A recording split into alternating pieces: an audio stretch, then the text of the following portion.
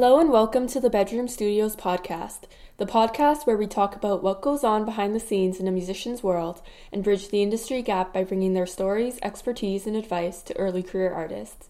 Subscribe to join us for a fun chat about life as a creative person, tips and tricks for pursuing an artistic career, navigating the music industry, and more. I am your host, Emma, and today I will be interviewing Nicholas Burgess. Nicholas Burgess is a Boston-based musician and artist who creates music that blends crunchy guitars with buzzy synths, ranging from spooky Zolo to gloomy electronica. Burgess's latest release is Creepy Zeepy, a spooky concept album following up his previous spooky concept album, All Night Midnight Monster Party. Previous works include Xmas Gold, a holiday record with heavy electronic influences, The Diamond Door, a distorted pop rock EP, and Electric Brain, Electric Silence, a thoughtful collection of synthetic sounds. I hope you enjoyed this episode of the Bedroom Studios podcast.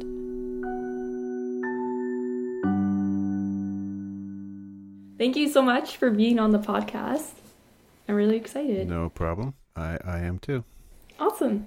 How I usually like to start out is by asking my guests about their musical journey and how it started and how it led to where you are now.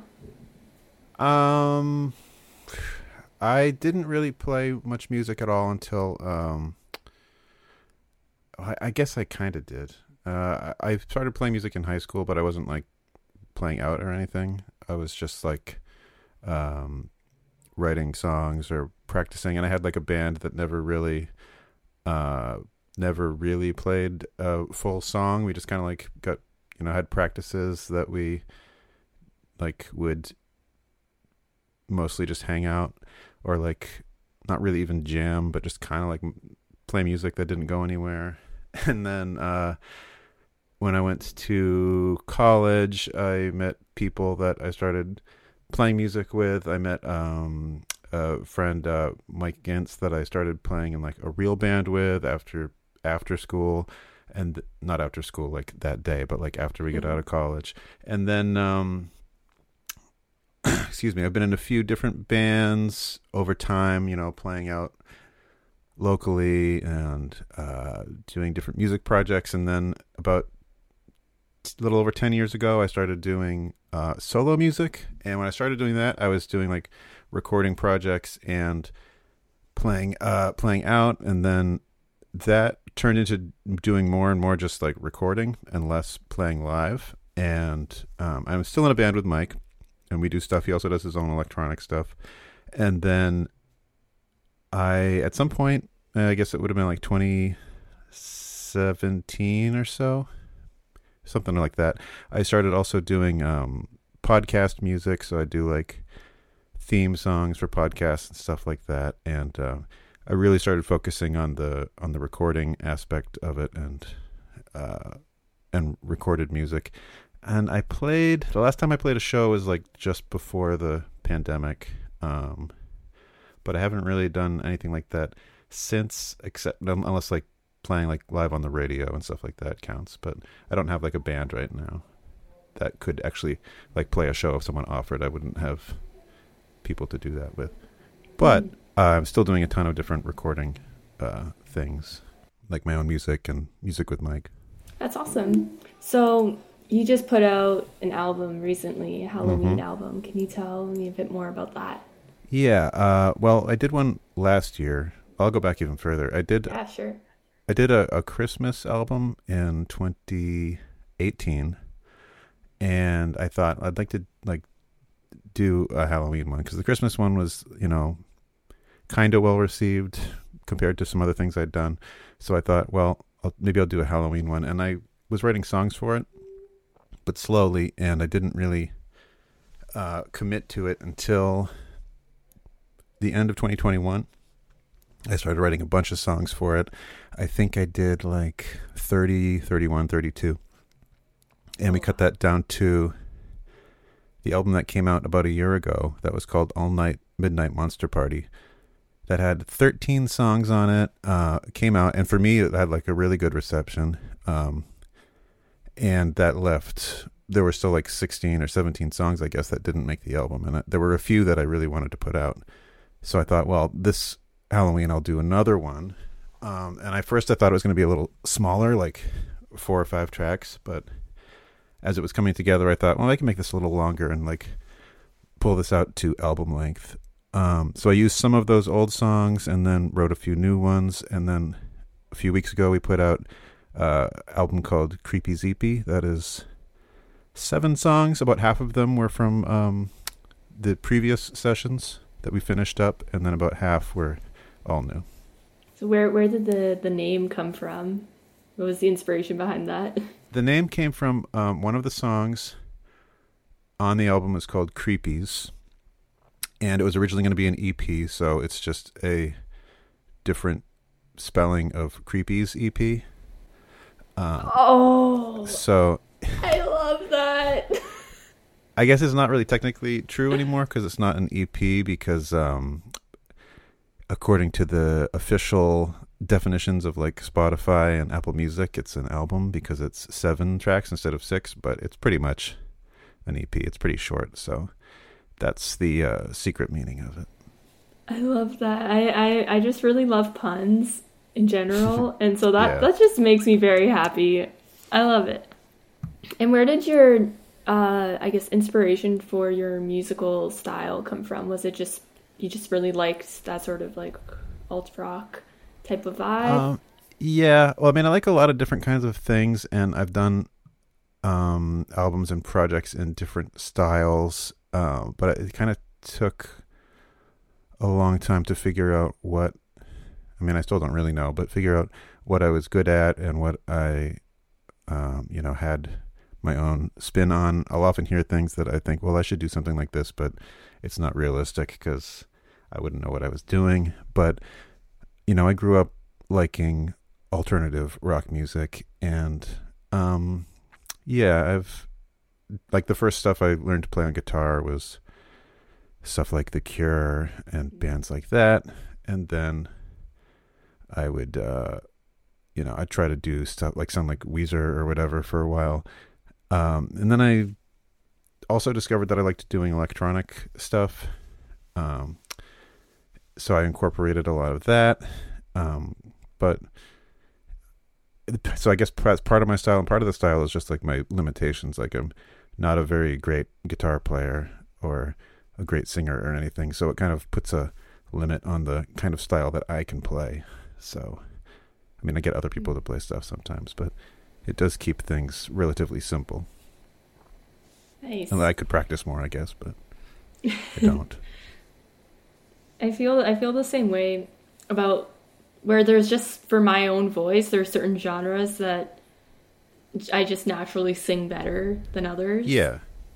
Well, you find like that, especially after you try it for a little while, that you have a voice that you can't really change. So once you find like what it sounds good doing, like that's probably what you should be doing. I mean, even if you want, if I really wanted to be in like a Backstreet Boys band, I couldn't because I just can't do that. But it's better to just embrace what you can do and try to do it as best as you can. So you make a lot of music, which is really cool. I guess. You did that. I'd say. Yeah, I mean, it does. When I look at what other people do, it feels like I do, but also it feels like it's like. I mean, I look at it and it's like, oh, it's 12 songs a year. It should be more than that, but I guess it's more than most people do. Yeah. You know what I mean? When you're in it doesn't feel like it's fast. Yeah. Yeah. Can you sort of go through your process of how you make the songs and what your writing process is? Yeah, sure. So if at least for my own solo music, if it's with like a band or something, it'll be totally different because I'd be collaborating more. But if it's for my own things, usually I'll have like in my mind like a couple projects that I want to do. So maybe like over the next year or 2 years or 3 years or whatever, I think, well, I'd like to do an album that sounds like this, or I'd like to do a project like this. And then when I'm writing, maybe I'll get like a small idea for a song, just a part of a song or a title or something. And I usually like will write down a list of titles or lyric ideas, and I'll have like a little notebook or at least like some page of these things. And then I'll start recording demos. And usually the way I do a demo is I'll try to get something that sounds like a listenable song in one sitting. So it doesn't have to be like good, or even like the verses don't all have to be different or anything like that, but it should have a beginning and an ending, and someone could listen to it and it would sound like a song. And I self-record those. So I'll end up with, I don't know, let's say for whatever album project I'm doing or something, I'll have like 20 or 30 songs. Like I said, for the last album I had about 30. Then I'll have people listen to them, I'll listen to them, and we'll try to decide which ones are good and which ones are not as good. And then once I've decided, well, maybe I'll use these 8, then I go back and I don't usually re-record. I'll just work off that demo. So I'll replace the guitar, and then I'll replace the bass, and I'll replace the vocals. And it might end up with almost nothing from the demo, but that's always what I'm working from. And I'll work on those as they get recorded. So, you know, the lyrics might not be done until the very last minute, or I might not know what the bass is going to be until my bass player comes and plays on it, or whatever. But the songs kind of evolve as they're recorded, and it might take 6 months of recording all these songs. But the writing really is kind of going on the whole time. And then when the mix is done, the song is done, and then I'm preparing to release it. So it's a long writing process, but usually the basis of the song comes about in like one sitting or one session. And there's a lot of tweaking over time. That's cool, because I usually write on like an instrument like guitar, piano, and I finish the song, and then that's when I sort of think about if I decide to record it. That's when I think about all those production choices. But yeah, I feel like the trap for that is that a lot of your songs end up sounding the same when it's kind of goes the same way. Well, yeah, what I'll do, often I'll take, when I'm writing, if I'm writing at least for like a rock music type thing, is I'll have different drum parts kind of like saved already. And I'll just pick one, or I'll pick one I already used in a different song, and I'll start writing to that, whether I'm on guitar or doing a keyboard part or something. And that helps give it a slightly different feel than what I would come up with if I was just thinking of a part in the shower or like sitting with a guitar and playing it, because it at least gives me some outside rhythm from outside my own mind. But yeah, I don't make too many. I make some production choices at the beginning, and they do kind of guide the sound of the song, but I make so many more over time because it's such a slow recording process. So I'm doing it all either myself or having other people submit parts that they've recorded. But it's not like I go into the studio for like 1 week and do everything. So there's a lot of like little choices made over time that add up. Yeah, that's cool. So are you recording all the final versions of things in a studio, or do you do it like on your own at home? No, I do it almost all. Well, I can't say I do it almost all on my own. I record all my stuff on my own. So I'll record all my guitar, my vocals, a lot of, almost everything that's not credited to somebody else on the album, I'm recording myself. It might not all be at home. Sometimes I'll go somewhere that has like a better sounding room, but it'll be recorded by me. My bass player, Brian, I record him and, all of that. But then there's also a lot of parts where I'll have somebody who lives in another state or another country, and I'll send them files and they'll record and send them back. And I don't know all the details of how they're recording necessarily. So some of those might be in some kind of studio situation, but I think most of it's home recordings. And then I'll merge those together with mine to make the mix. Nice. You mentioned earlier, before we were recording this, that you started doing more online collaborations the pandemic happened. And so was there kind of like a learning curve of like you're getting these files and you're like, oh, what do I do with them? Or was it kind of you already had the skills? Mixing wise, it's not too much of a problem because I had so much experience mixing over the years of badly recorded stuff of my own. Not saying anyone was sending me badly recorded stuff, but I didn't have any big concerns about that because, I mean, I've done whole albums of stuff that I recorded myself that was badly recorded. So if someone sent me something that had like an audio problem, I wouldn't be too worried about fixing it. The big concern when you're doing stuff like that is that you don't necessarily know the person super well, so you have to kind of take a leap of faith on their style of playing and how they're going to sound. So usually if I'm working with someone that I haven't worked with before, and I mean you would do this if it wasn't remote too, is maybe you start on a smaller project where, like let's say I was getting a tuba player for something. It might be for a song that has a very subtle small tuba part, and then I get their audio back and I love it. Then maybe I do a song a few months later where I have this big tuba solo that I want them to do, because now I know that they're going to give me something good. But the audio itself I'm not too concerned with. Also, I can usually hear stuff that these people have already recorded, so I can trust that they know what'll sound good and that they can do it. Yeah. Have you met new people through this process of kind of reaching out online? Yeah, I've met a lot of people. A lot of the people that I know already, I guess it's kind of a mix. People I know already that I've collaborated with tend to be local, or at least somewhat local. People that I've known from bands around or have known for years. So for them, it wasn't a matter of necessarily like meeting them for, and finding out what they could do. It's just, I know who they are. Do you have some time that you can set aside and do this?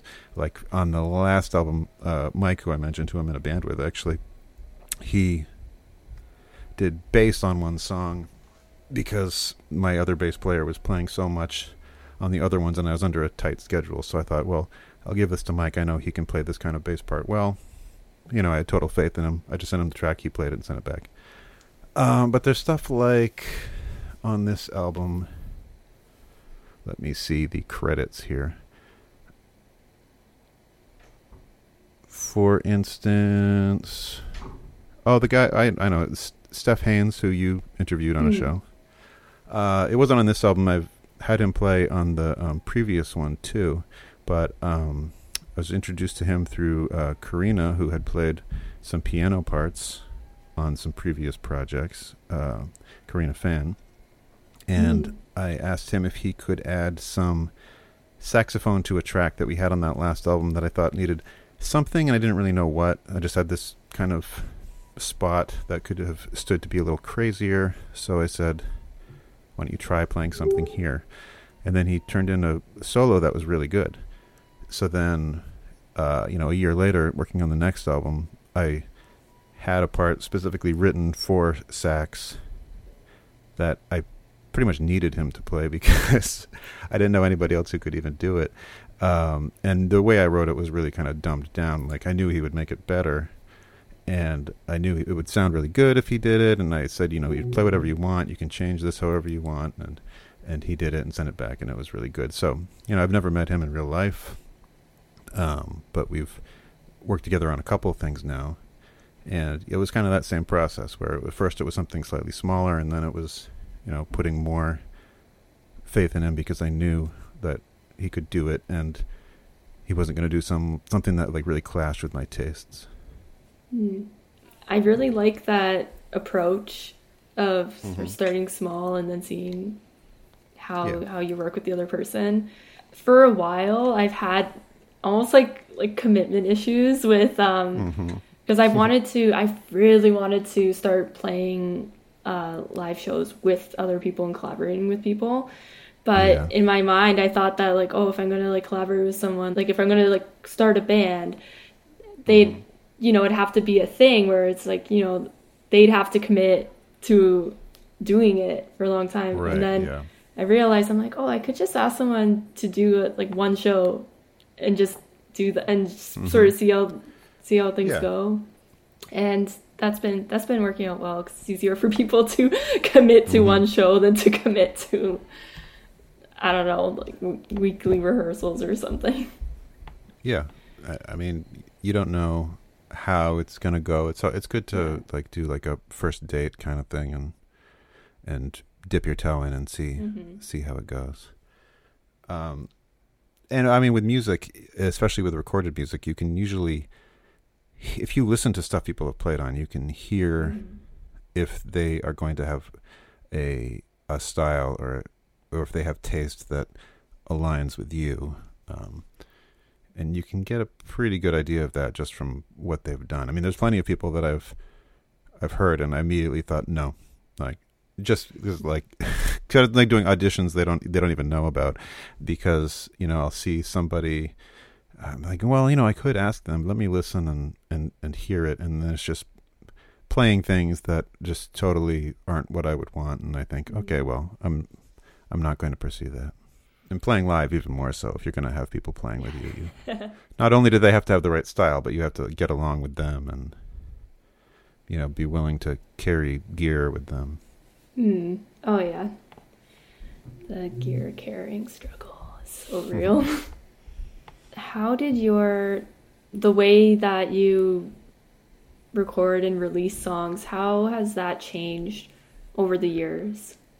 Well, when I started, I did a lot of when I say by started, I'm just going to say when I started doing my solo stuff, because we did a lot of band releases that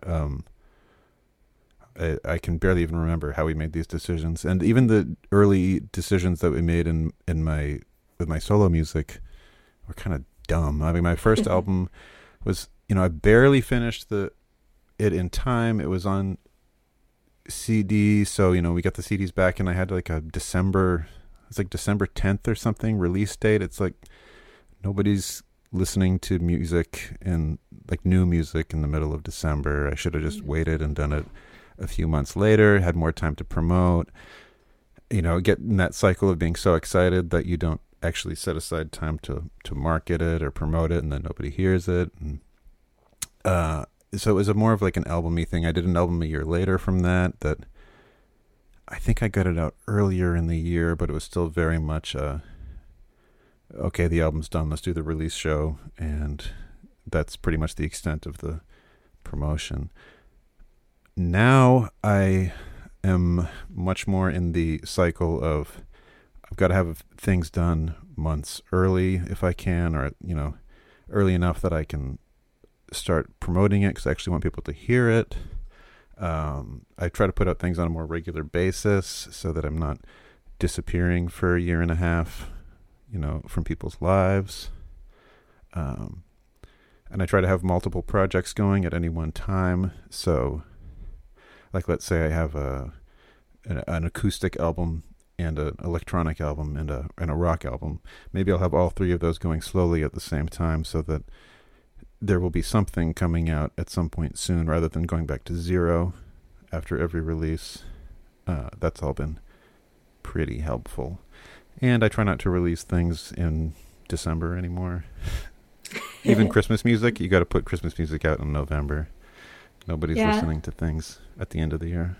What's the earliest that you would put out Christmas music? So I'm asking this because a band that I like put out like 2 Christmas songs or like a Christmas album sometime in November or early, and I didn't listen to it because I just wasn't ready for Christmas music at that time. Well, yeah, I mean, personally, if I was doing I should have, I'm not promising, but I should have like a holiday song coming out in a few weeks, but I'm not sure. If I was like putting a bunch of money into recording and releasing another Christmas album, I don't know. I might do it in October, which sounds crazy. Really? Maybe not October because people are so into like spooky season, but like right after. I'd probably do early November because even though people might not want to all listen at the release date, and you're lucky you're asking me about this because I have all this Christmas music experience. Even though people might not want to be listening right away, the good thing about Christmas music is that you have all that time before Christmas, people want to listen to it, and right up until Christmas, they'll want to listen to it. So, and then they'll stop. Right? Yeah. They're never going to listen again until like next November. So, what you would ideally want to do if you had like a big Christmas album you were putting out is put it out early enough that it's not like ludicrous, but to give yourself as much of that pre-Christmas time for people to listen. And also, if you're out in like early November, you can get on like playlists or like Christmas, best Christmas songs of the year lists, stuff like that. Because people do go to those websites, and there aren't that many of them, like Christmas music blogs and stuff like that. So it's a kind of a manageable pool of people to market to. So yeah, I think I would do early November, but I think I would have tracks for like, for lack of a better term, like Christmas music influencers to listen to, like in September and October. Maybe not to like publicly release, but just to have it ready. So when you do your Christmas album, Yeah. I would have it done recording in like August, because nobody's going to listen to it after Christmas. You got to get everything done, but they might listen to it every year after that. That's the other bonus.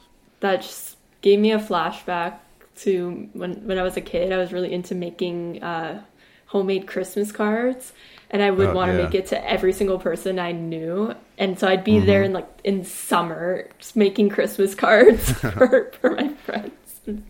My you got to plan. I mean, with any kind of music release, you really have to plan it kind of like that. You have to. You don't have to, I guess, but if you want it to be like as successful as possible, you have to be thinking months in advance. Like, I tend to think backwards, so I think like, well, if this is going to come out in, let's pick a release date at July 15th, then, I want to get it out to like Spotify and all those places June 15th. If I want to do that, then the artwork and the mastering has to be done by then. So the mixes should be done by, let's say, May 15th. And if that's true, then the recording has to be done by whenever, let's say April 15th, with tax day. So if that's the case, then I'll have to be recording by this date or whatever, and I'll have to start writing at this date. So you're really thinking like however long it takes you to work, but like a year in advance or 9 months or 6 months in advance. And it doesn't sound like fun and spontaneous when you put it that way, but that is a good way to guarantee that you can kind of stay on top of, if you have to do it all yourself, actually getting it into people's ears. Yeah. And you're talking about submitting to playlists. How does that whole process work? I have tried different ways of marketing, and I've watched other people do it too. And playlists can be very helpful for people if you get on the right ones. And they can get you a lot of plays, but I've actually de-emphasized in my own music playlists, because I find that often it's kind of like empty calories unless you're on the right ones.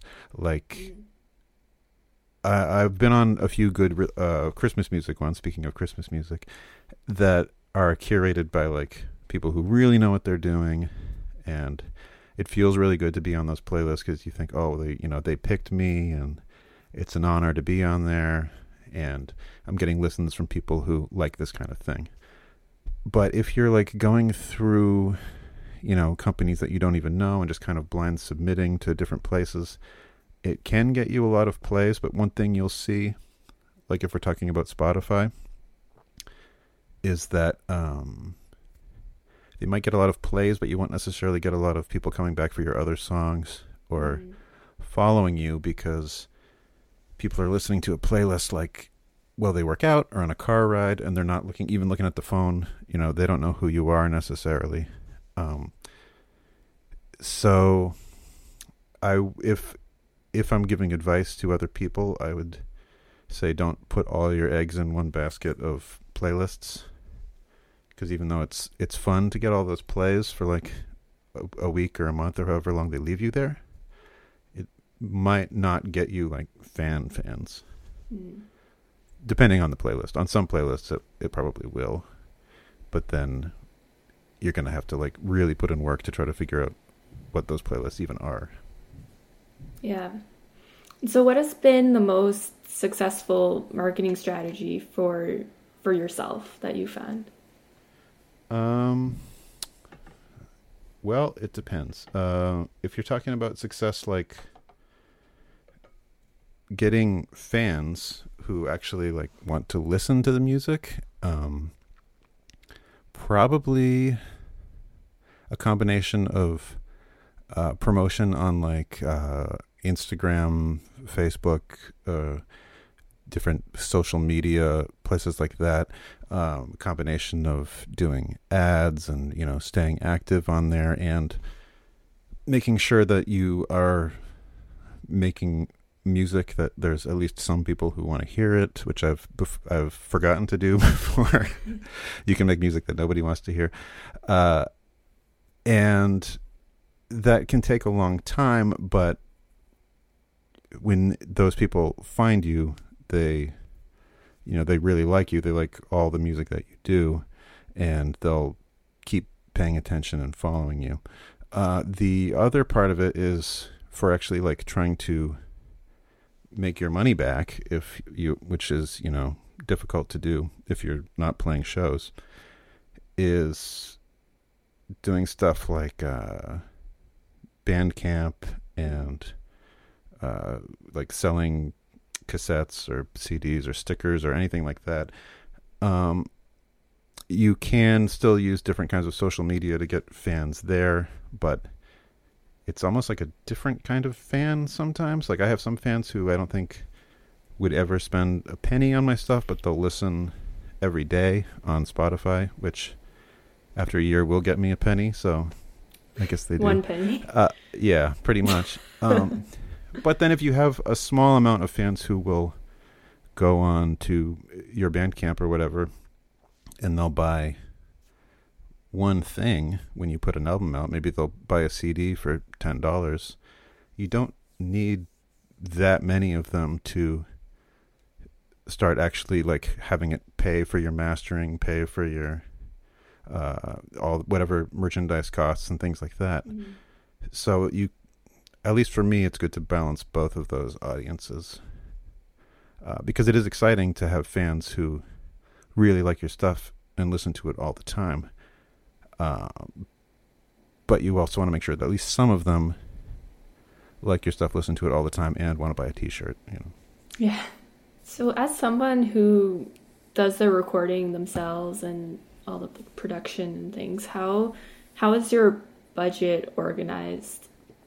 And like what baskets are you putting your eggs in terms of budget? For the self-recording stuff, I'm very cheap. So I just use my regular laptop. I use Reaper, which is like a $60 piece of software, which is great. I use like the same guitar on everything. I'm not really a gearhead. I use the same few microphones on everything. I borrow equipment if I don't have something that I need. So the recording part is almost free, or it's like the cost of a small hobby. I do pay somebody to master. His name is Scott Craggs. He's a good mastering engineer if you need anything mastered. And then I'll pay for the any physical copies or promotional things like stickers, as I said, or whatever, posters, whatever you're making. And then there's a bunch of stuff you have to pay for, like web hosting and stuff like that is not fun to pay for.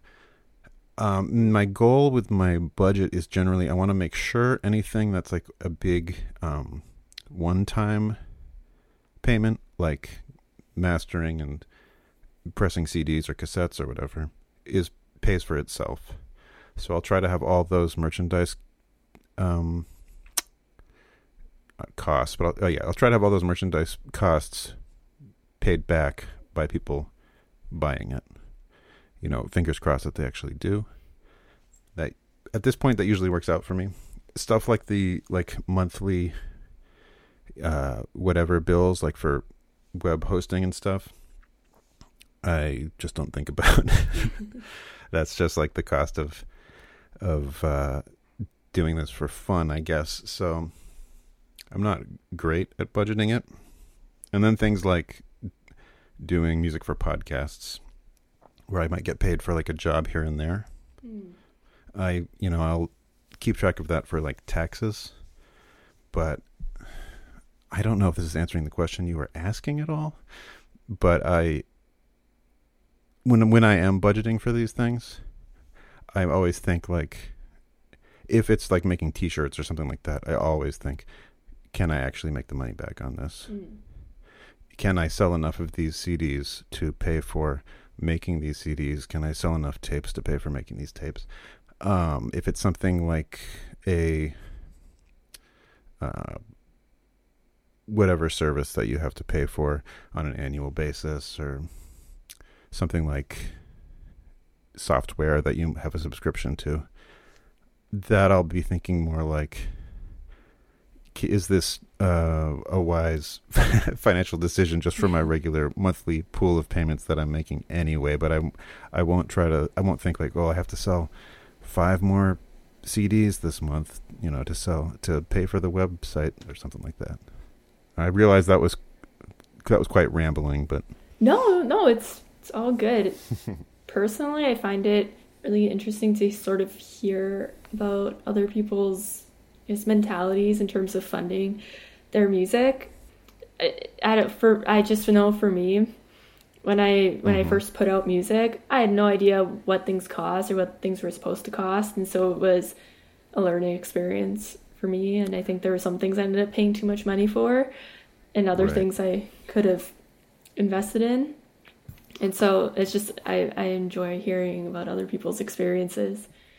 Well, one thing I will do is I'll take mentally, I don't necessarily write this all down, but I'll be thinking, like, weighing one thing against another. So I think, well, if there's $200 there and I could spend it on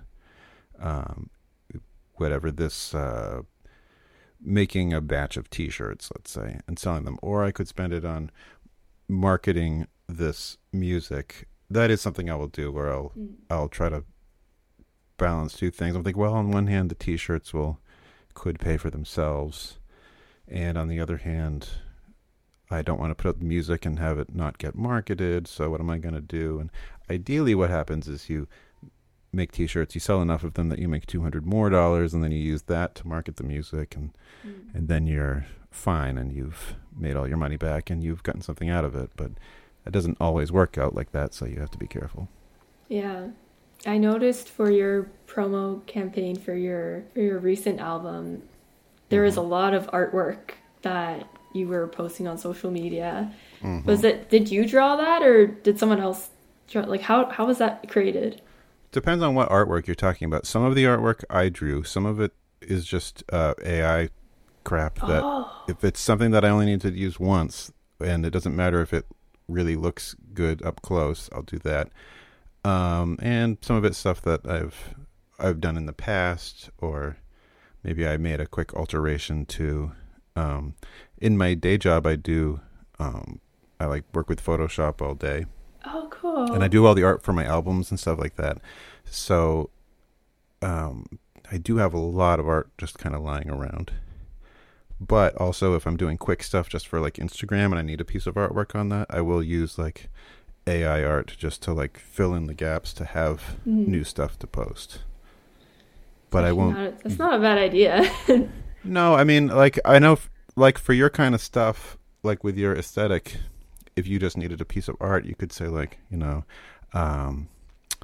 like origami butterflies flying.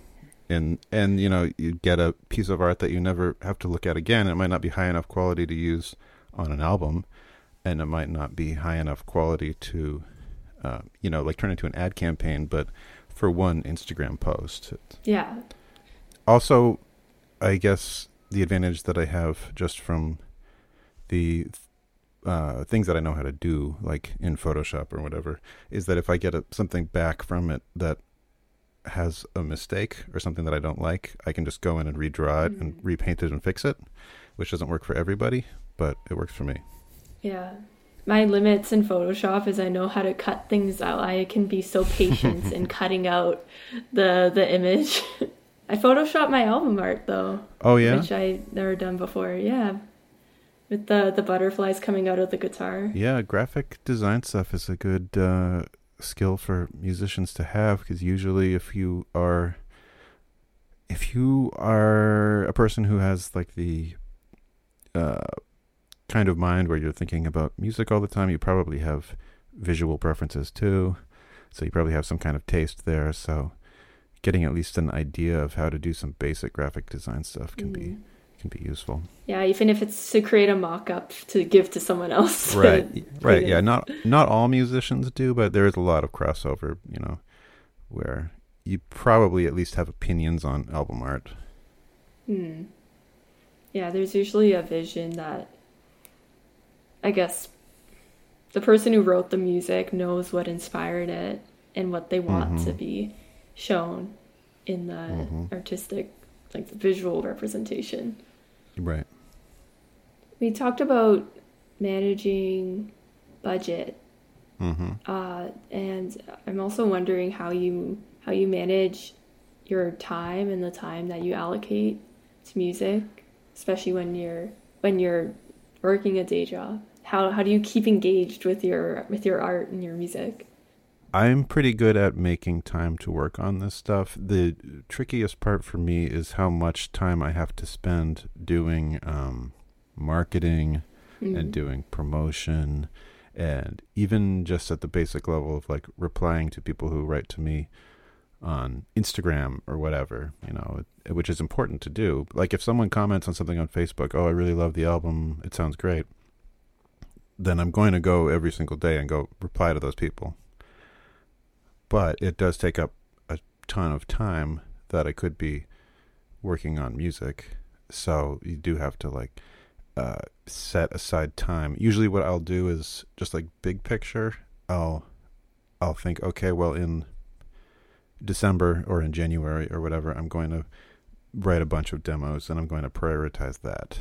And then I need to get whatever mixing done by March. So I'm going to make sure that I get that stuff done.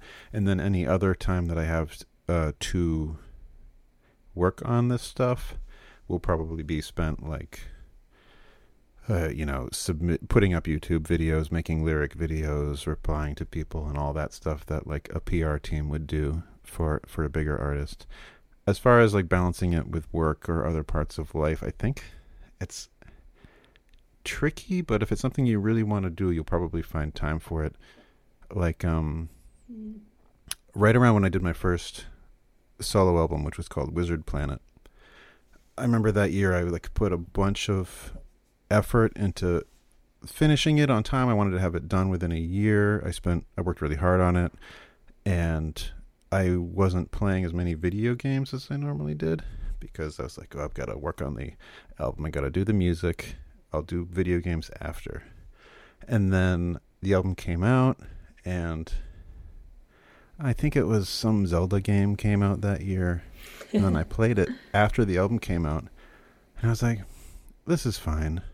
But it was kind of like more fun doing the album than it was playing the game at the end. So I've kind of found it's not that hard to just not do the time suck things that I normally would be doing, because I'd rather be making the music or doing the art or doing that stuff. So if it's something that you really want to do, you can, not necessarily everybody on earth, like if you have to work 3 jobs to support your family, maybe you can't do this. But for me, just working 1 job and doing this music, it's not that bad. I make the time. If I have to stay recording stuff after work, from 8 p.m. to 1 in the morning, recording things, I'll do it, and it'll get done. I find my issue right now is balancing me doing a lot of the marketing stuff with spending time to sit down and write. Yeah. I have so many half songs on my phone.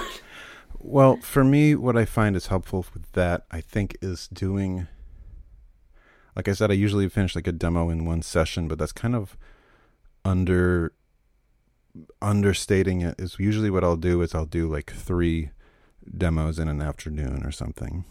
And then I'll do 3 more a couple of days later. And you know, I work up a lot of bones or skeletons of songs pretty quickly. And then if I have a bucket of these, it's hard to say whether they're half finished or a quarter finished or whatever, but these song skeletons, I could probably live off that for a year or 2 years, just finishing them up when I can.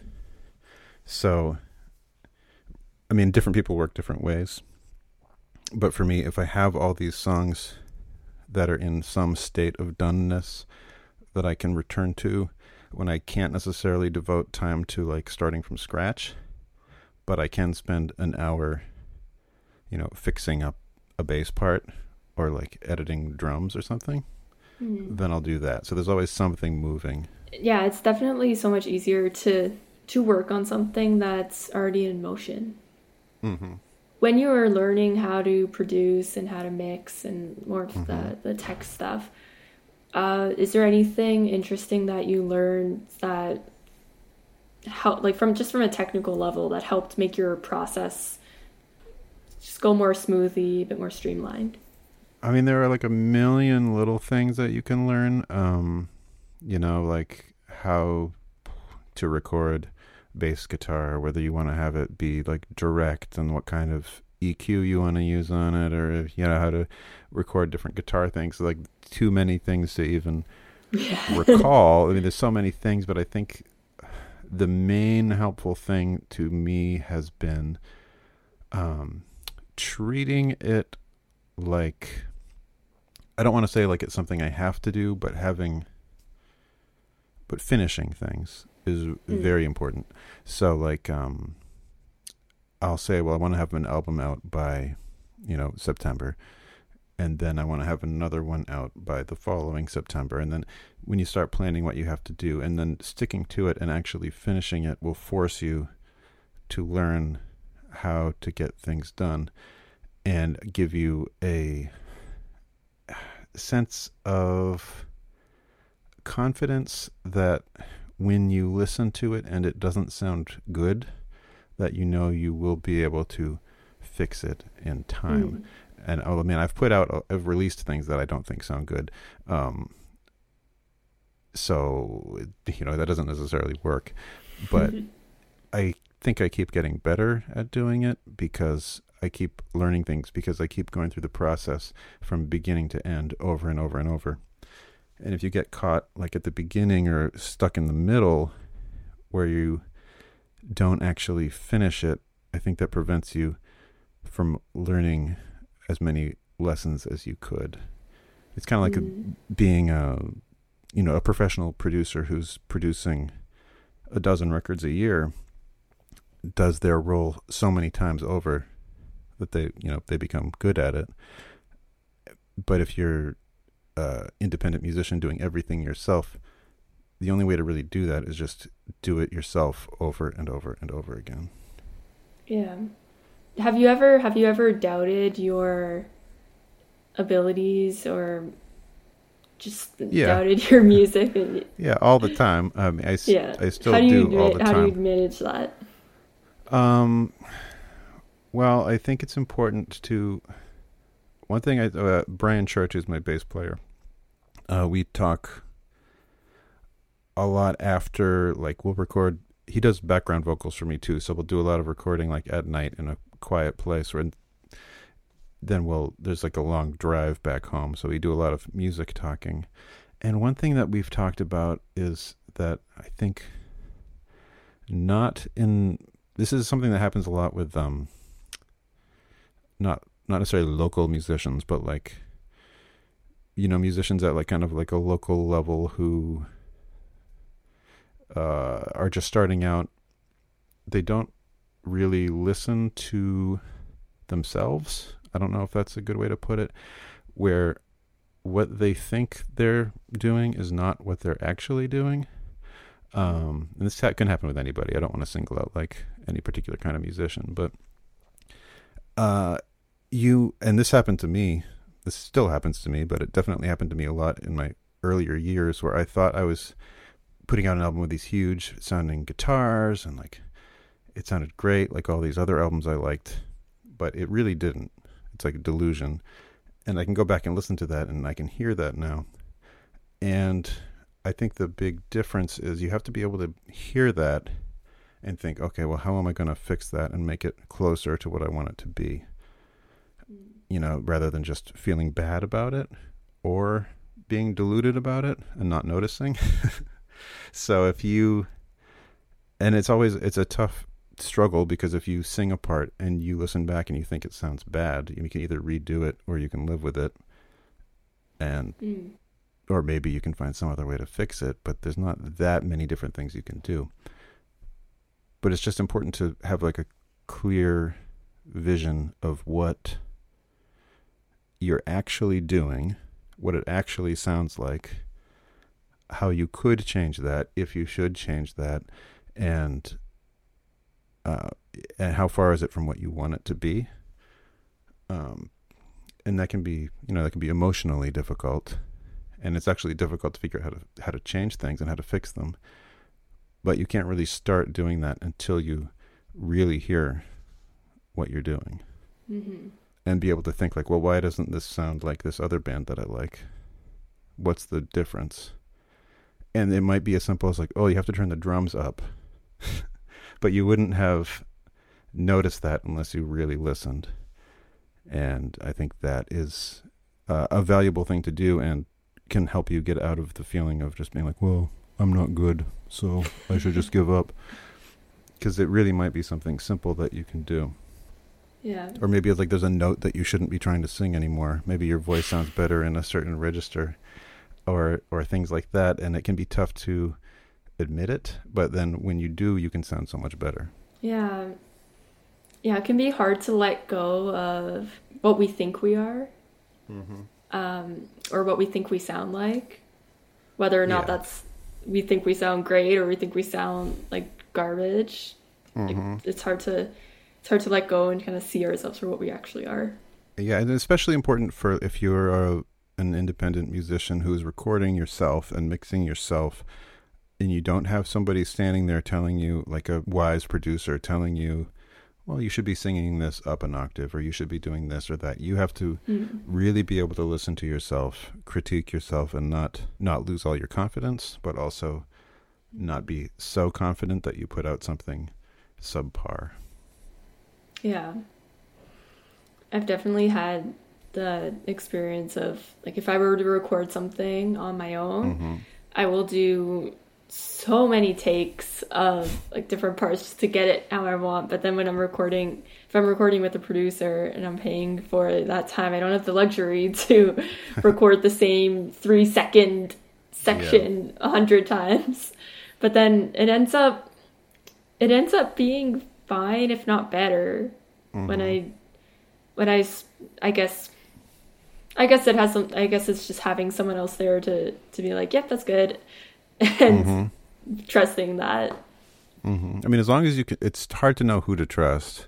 Yeah. But if you can find people that you trust what they say and that they would tell you if something didn't sound good, then that's a very valuable thing to have, because it's, obviously it's important if they tell you, this chorus is not good, you have to change that. But also if they say this chorus is good, then you can think, all right, I don't have to worry about that anymore. Yeah. How do you deal with burnout? I don't really get burned out much, because I have so many, how am I going to phrase this? Like if you're just talking about music as a whole, or music and art or anything like that, I'm not doing the same thing over and over and over again. Like I said before, I'm doing this social media stuff, or I'm recording things, or I'm writing things. And I haven't really, like for writing, I haven't had a big writing session for almost a year now. Like when I was, or more than that, for maybe like a year and a half, when I was finishing up the previous Halloween album. So when I get back into that, it's going to be kind of fresh. Mm-hmm. And mixing and recording, even though it seems like a lot, I'm putting out maybe one song a month if you average it out. So it's not that, it's not like every single day I'm Yeah. adjusting bass levels. I'm not going into the office, spending 8 hours like working on bass levels and then going home. So I don't really get burned out on it. It might be different if I was going on like a 12-month world tour, playing the same songs every Mm. night, and then I needed a break. But for me, it's actually a lot of different activities Yeah. that I'll do at different times. It's cool. So I guess like there's a balance, and I'm assuming because you're doing it on your own, you have the freedom to adjust if you're like, okay, I've been doing this one activity for like, I don't know, a week or something. I'm gonna switch to this and then come back to it. Yeah, the times when I feel closest to it being a burnout scenario would be when, if I have like a 12-song album or something that I'm trying to finish the mix for, and I need to have the mix finished in 2 weeks. And that's always the most excruciating part for me, is that last, what seems like the last like 5% of the mix, which actually just takes so much time, because that's where you notice every little tiny thing that you have to fix. And it's not really creatively fulfilling, because you're going back and like editing how the sustain on like a violin is at the very end of a fade out or something, Yeah. that nobody will ever notice except for you. And that's probably the worst. But again, that doesn't happen all that often, because I'm not putting out a big album every single month. So Yeah. most things I can just do piecemeal. Like I do a little of this thing, maybe I'll make a lyric video one day, and then the next day I'm gonna update my bio or whatever, and the next day I'll actually write a song. And it's different stuff. Hmm. When you're in those final stages of the mixing process, uh, Hmm. so I assume that by this point you've listened to these same 12 songs Hmm. so many times. So you were talking about really listening to yourself. Like, how do you really listen to your mixes and know that it's done, or that like you know what you want to adjust? Well, what I do is, I'm going to use some kind of arbitrary percentages here, but let's say I get the mix to like 80% done. At that point, maybe I have like a notebook where I'm writing down everything I think I need to fix on a song. So, song A here, and I'll write down, yeah, I'm not sitting at the computer. Maybe I'm listening like on my headphones, like on a walk. I'll write down turn up bass, snare to shrill, um, maybe add doubled vocal on second chorus or stuff like that. So I'll make notes like that. Mm. I'll go through, next time I sit down, I'll make all of those adjustments, and then I will go back and listen again, and then I'll find new things. So I'll think, now bass is too loud or whatever. And then I'll go back and I'll make all of those adjustments, and then I'm getting this track up to like 95% done. And at that point, I'm just listening, comparing to other songs, and it's hard to even like write down. Maybe every time I open it, I turn the guitars up, and then I turn them down, and then up, and then down, and at a certain point, there's like really nothing left to fix.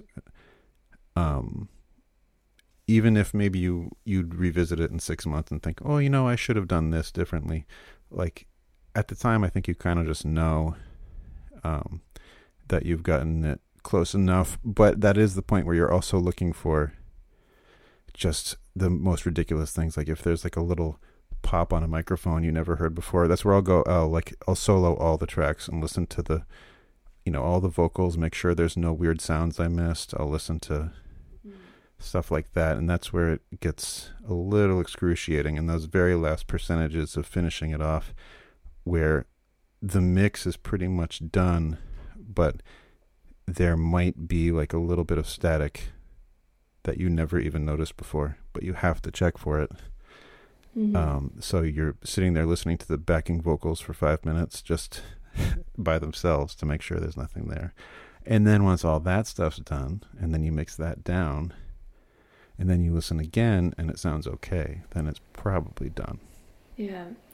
That's interesting because it's kind of like you're giving notes to your producer, but you're the producer. So yeah, no, I have to do that because I can't keep it all in my head at one time. Yeah. And then it gives you the opportunity to sort of write down your list of what needs to be adjusted, and then take some time away from it before you actually go and adjust right. it. And also, I have to listen on different headphones and speakers, so I might listen on like earbuds, and I'll listen on nicer headphones, and I'll listen on different kinds of speakers, and I'll take notes for all of them, but I'll keep in mind, I know on these speakers the bass is going to be a little too loud, and I know on these earbuds, as long as I can hear the kick drum, it's fine. But and I'll keep all of those in mind, so I'm going to try to make them sound like good music on every different kind of listening experience that I can do. Yeah. So we're down to our last two questions. So the first one is, when you were beginning your journey as an artist, is there like a resource or a piece of advice that you wish you had at that point that you know now? Yeah, probably. I mean, I often wish that I just had known like everything about recording or writing that I do now. But if I'm thinking of like basic things,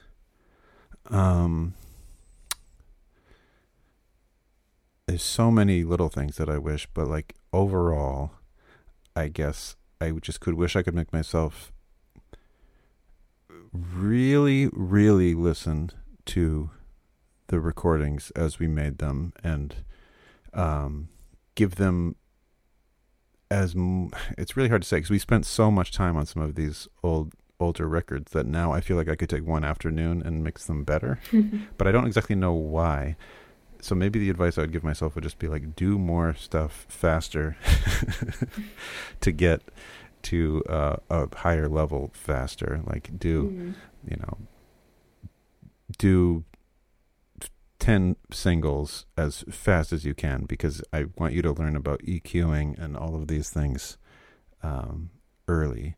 And I guess another thing I would say is like, when you're planning the music, also plan how you're going to get people to listen to it, so that when it comes out, maybe people will listen to it, rather than doing the whole thing, getting the final product in your hands and then thinking, well, okay, now what do I do? Yeah, that's really good advice. What you were saying about just doing more things and finishing them faster, I think that's really good advice, because I think I don't know if you relate to this, but like for those of us who are like have perfectionist tendencies, it can be so easy to spend a long time on a project. But I've found that with myself, when I spend a long time, like let's say I'm making like a cover or something and I'm mixing it on my own, if I spend too long on it, I'll learn a lot throughout that process. And then it's like by the time I get to the end of it, some things some elements of it are like really good, and then some others are really bad. And then it makes me want to just like go back and redo it all, where I can just like finish it and then start something new and make that even better. Yeah, I do have some perfectionist tendencies too, but what I try to do to stop that is I try to have deadlines. I always try to give myself deadlines. It's always a situation where I think, and it's helpful with like this Halloween music stuff, is that there really is a deadline. Like if it doesn't come out by like mid-October, then it's going to come out a year later. And like, do I want that to happen? No. So to have the deadlines in your mind, and you have to have it done by a certain date, rather than thinking, well, I can add piano at some point, and I could add a new guitar at some point, and then it just drags on and on. You don't want it to be like this is the same kind of way I am about like traveling, like, which might sound funny, but I know a lot of people who say things like, well, one day I'd like to get to see England, but what, and it's not like these people couldn't, they just never actually sit down and plan the trip. Mm-hmm. Whereas when I go places, I think, well, I have to go somewhere this spring. I'm definitely going to do it. Okay, now where can I go? How can I make that happen? I mean, I'm not rich, so I'll look to try to find like a deal to get somewhere, and where can I afford to stay in a hotel, and where can I see? And then that's how I'll end up visiting different places. And it's the same with, making music or making art or whatever. Think like, I need to get my next song done. How can I make that happen? Mm-hmm. And it has to be done next month. And it might not be like 100% the greatest thing that you could have done, but it probably will be like 95% as good as you can have done, and it will be done. Yeah. And then you can do the next one and it will be better. Yeah. And it just feels good to have finished things. Mm-hmm. It's not easy. It's not easy to make stuff. No, it's really hard to get it like finished too. That's the annoying thing. It's really easy to get it mostly finished, and it's really hard to do the very last bit. Oh yeah. So last question is, do you have any music recommendations? Do I? Well, I mean, I like a lot of different music, but on a show like this, I'm going to promote my friends because that's what I'm going to do. The guy I was talking about, I'm in a band with, in a band called Hexmap with him, and his name is Mike Gintz, and he does electronic music under the name Mute City. And he just did a show a couple months ago that was at the planetarium in our science museum, where it was like he was playing his music, and then there were projections that a different artist did, like up on the dome of the planetarium, that you could watch, and that was really fun. So cool. His stuff is up on like Bandcamp, and it's on like YouTube. Mute City, which is also the name of a track in a video game, so you're gonna have to search for like Mute City electronic music or Mute City Bandcamp or something. But there's that. Yeah. There's also another guy who has remixed some stuff for me recently, also does electronic music under the name Killer Bee Relay Team, and he did a project recently where he set up like solar panels and some other sensors in his backyard with some blackberry bushes, and then he had those control the settings on some synthesizers, and he put out, or I think it's coming out like next week actually, there's a album he's doing that's 12 hours long called Blackberry Jam, where it's just all of these synthesizer tracks controlled by whatever those sensors picked up. And as part of that, like, he has a Patreon because he does electronic music on on Twitch. And he did, I think, 12 jars of the actual blackberry jam made from those berries to sell with the album. So he has that kind of love that. Killer Bee Relay Team, and it's called Blackberry Jam. Let me just see if there's anybody else I know has something coming out right now. And there's also a woman named Rainey who did a lot of stuff on this last album of mine. She played a lot of percussion, and she played some like alto clarinet and did some backing vocals. She did a lot of stuff, and she has a band called Sapling that put out an album this year. They're kind of like they're like a art rock band, I guess you would call them. And I think they're on Bandcamp too. They're probably like sapling.bandcamp.com or Sapling Band, or they're from Massachusetts. So you can use that information to Google it, or go to my Instagram or my Facebook, because I'm always linking to those guys. But they put out a new album too, so that's a good one to check out. Yay! That's awesome. Well, I'm so happy that we finally got to do this. Thank you so much for being on the podcast. Thank you for having me. Yeah, this is really fun.